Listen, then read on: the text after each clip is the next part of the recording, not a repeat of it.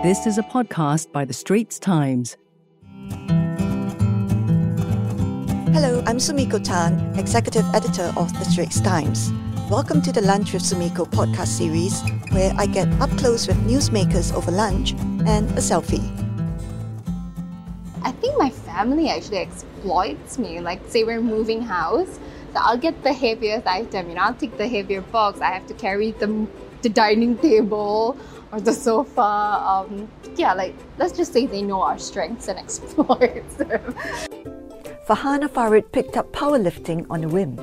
She used to follow her boyfriend to the gym, and one day, some of his friends, who were testing how much they could lift, asked her to try it.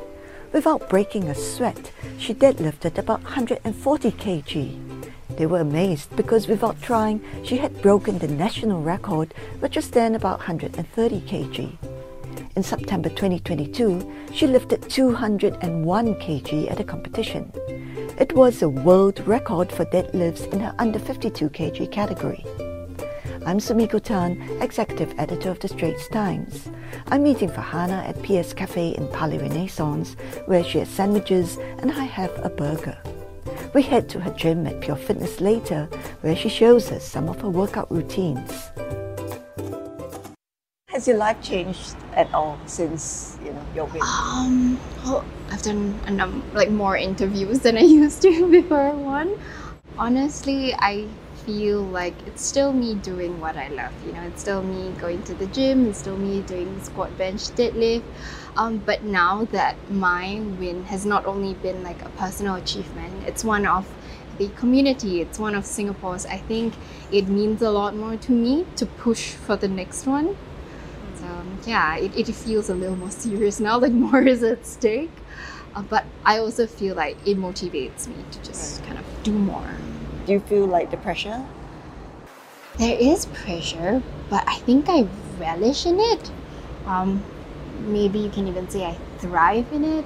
Do you go around looking at lorries or heavy stuff as a challenge? No, I don't think so.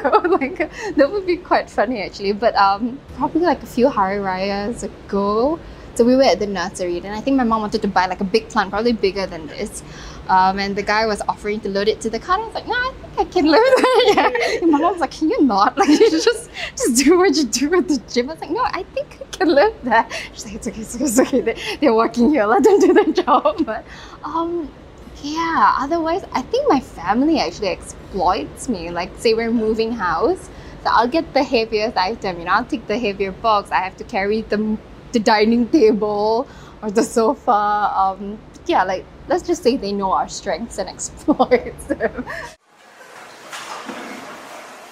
Has your body changed, do you think? Oh, definitely.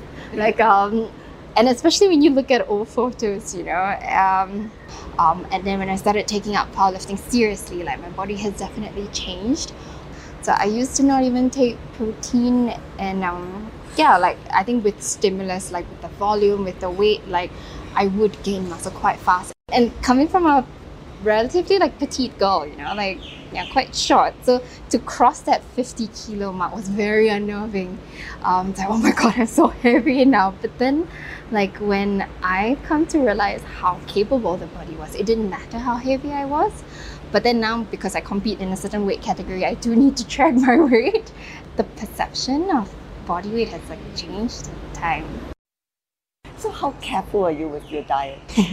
I don't recommend my diet to any of my athletes, but I do eat mindfully, also because it affects my training. So I do love burgers. I can eat a whole large pizza myself if I don't have self-control.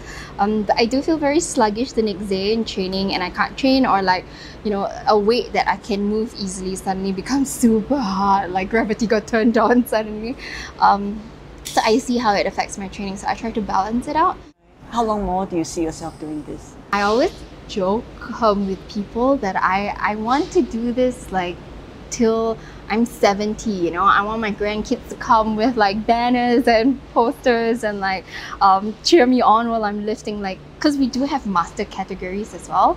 So yeah, I do wish to compete well into my senior years, and maybe even outpull the younger ones, and show age doesn't mean anything if you have motivation, if you have desire to accomplish something. Good luck. You're very inspiring. Thanks for having lunch. Thank you for having me. Well, that's a wrap for this episode of Lunch with Sumiko, a podcast series by The Straits Times. I hope you enjoyed listening to it. Check out my previous interviews with newsmakers and don't forget to subscribe to Lunch with Sumiko on Spotify, Apple Podcasts and Google Podcasts. That was a podcast by The Straits Times. Send your feedback to podcast@sph.com.sg. Find us on Apple, Spotify, Google Podcasts, or via the Google Voice Assistant and Amazon Alexa-enabled devices. For more podcasts by The Straits Times, The Business Times, and Money FM 89.3, you can also download the Audio by SPH app. That's AWEDIO.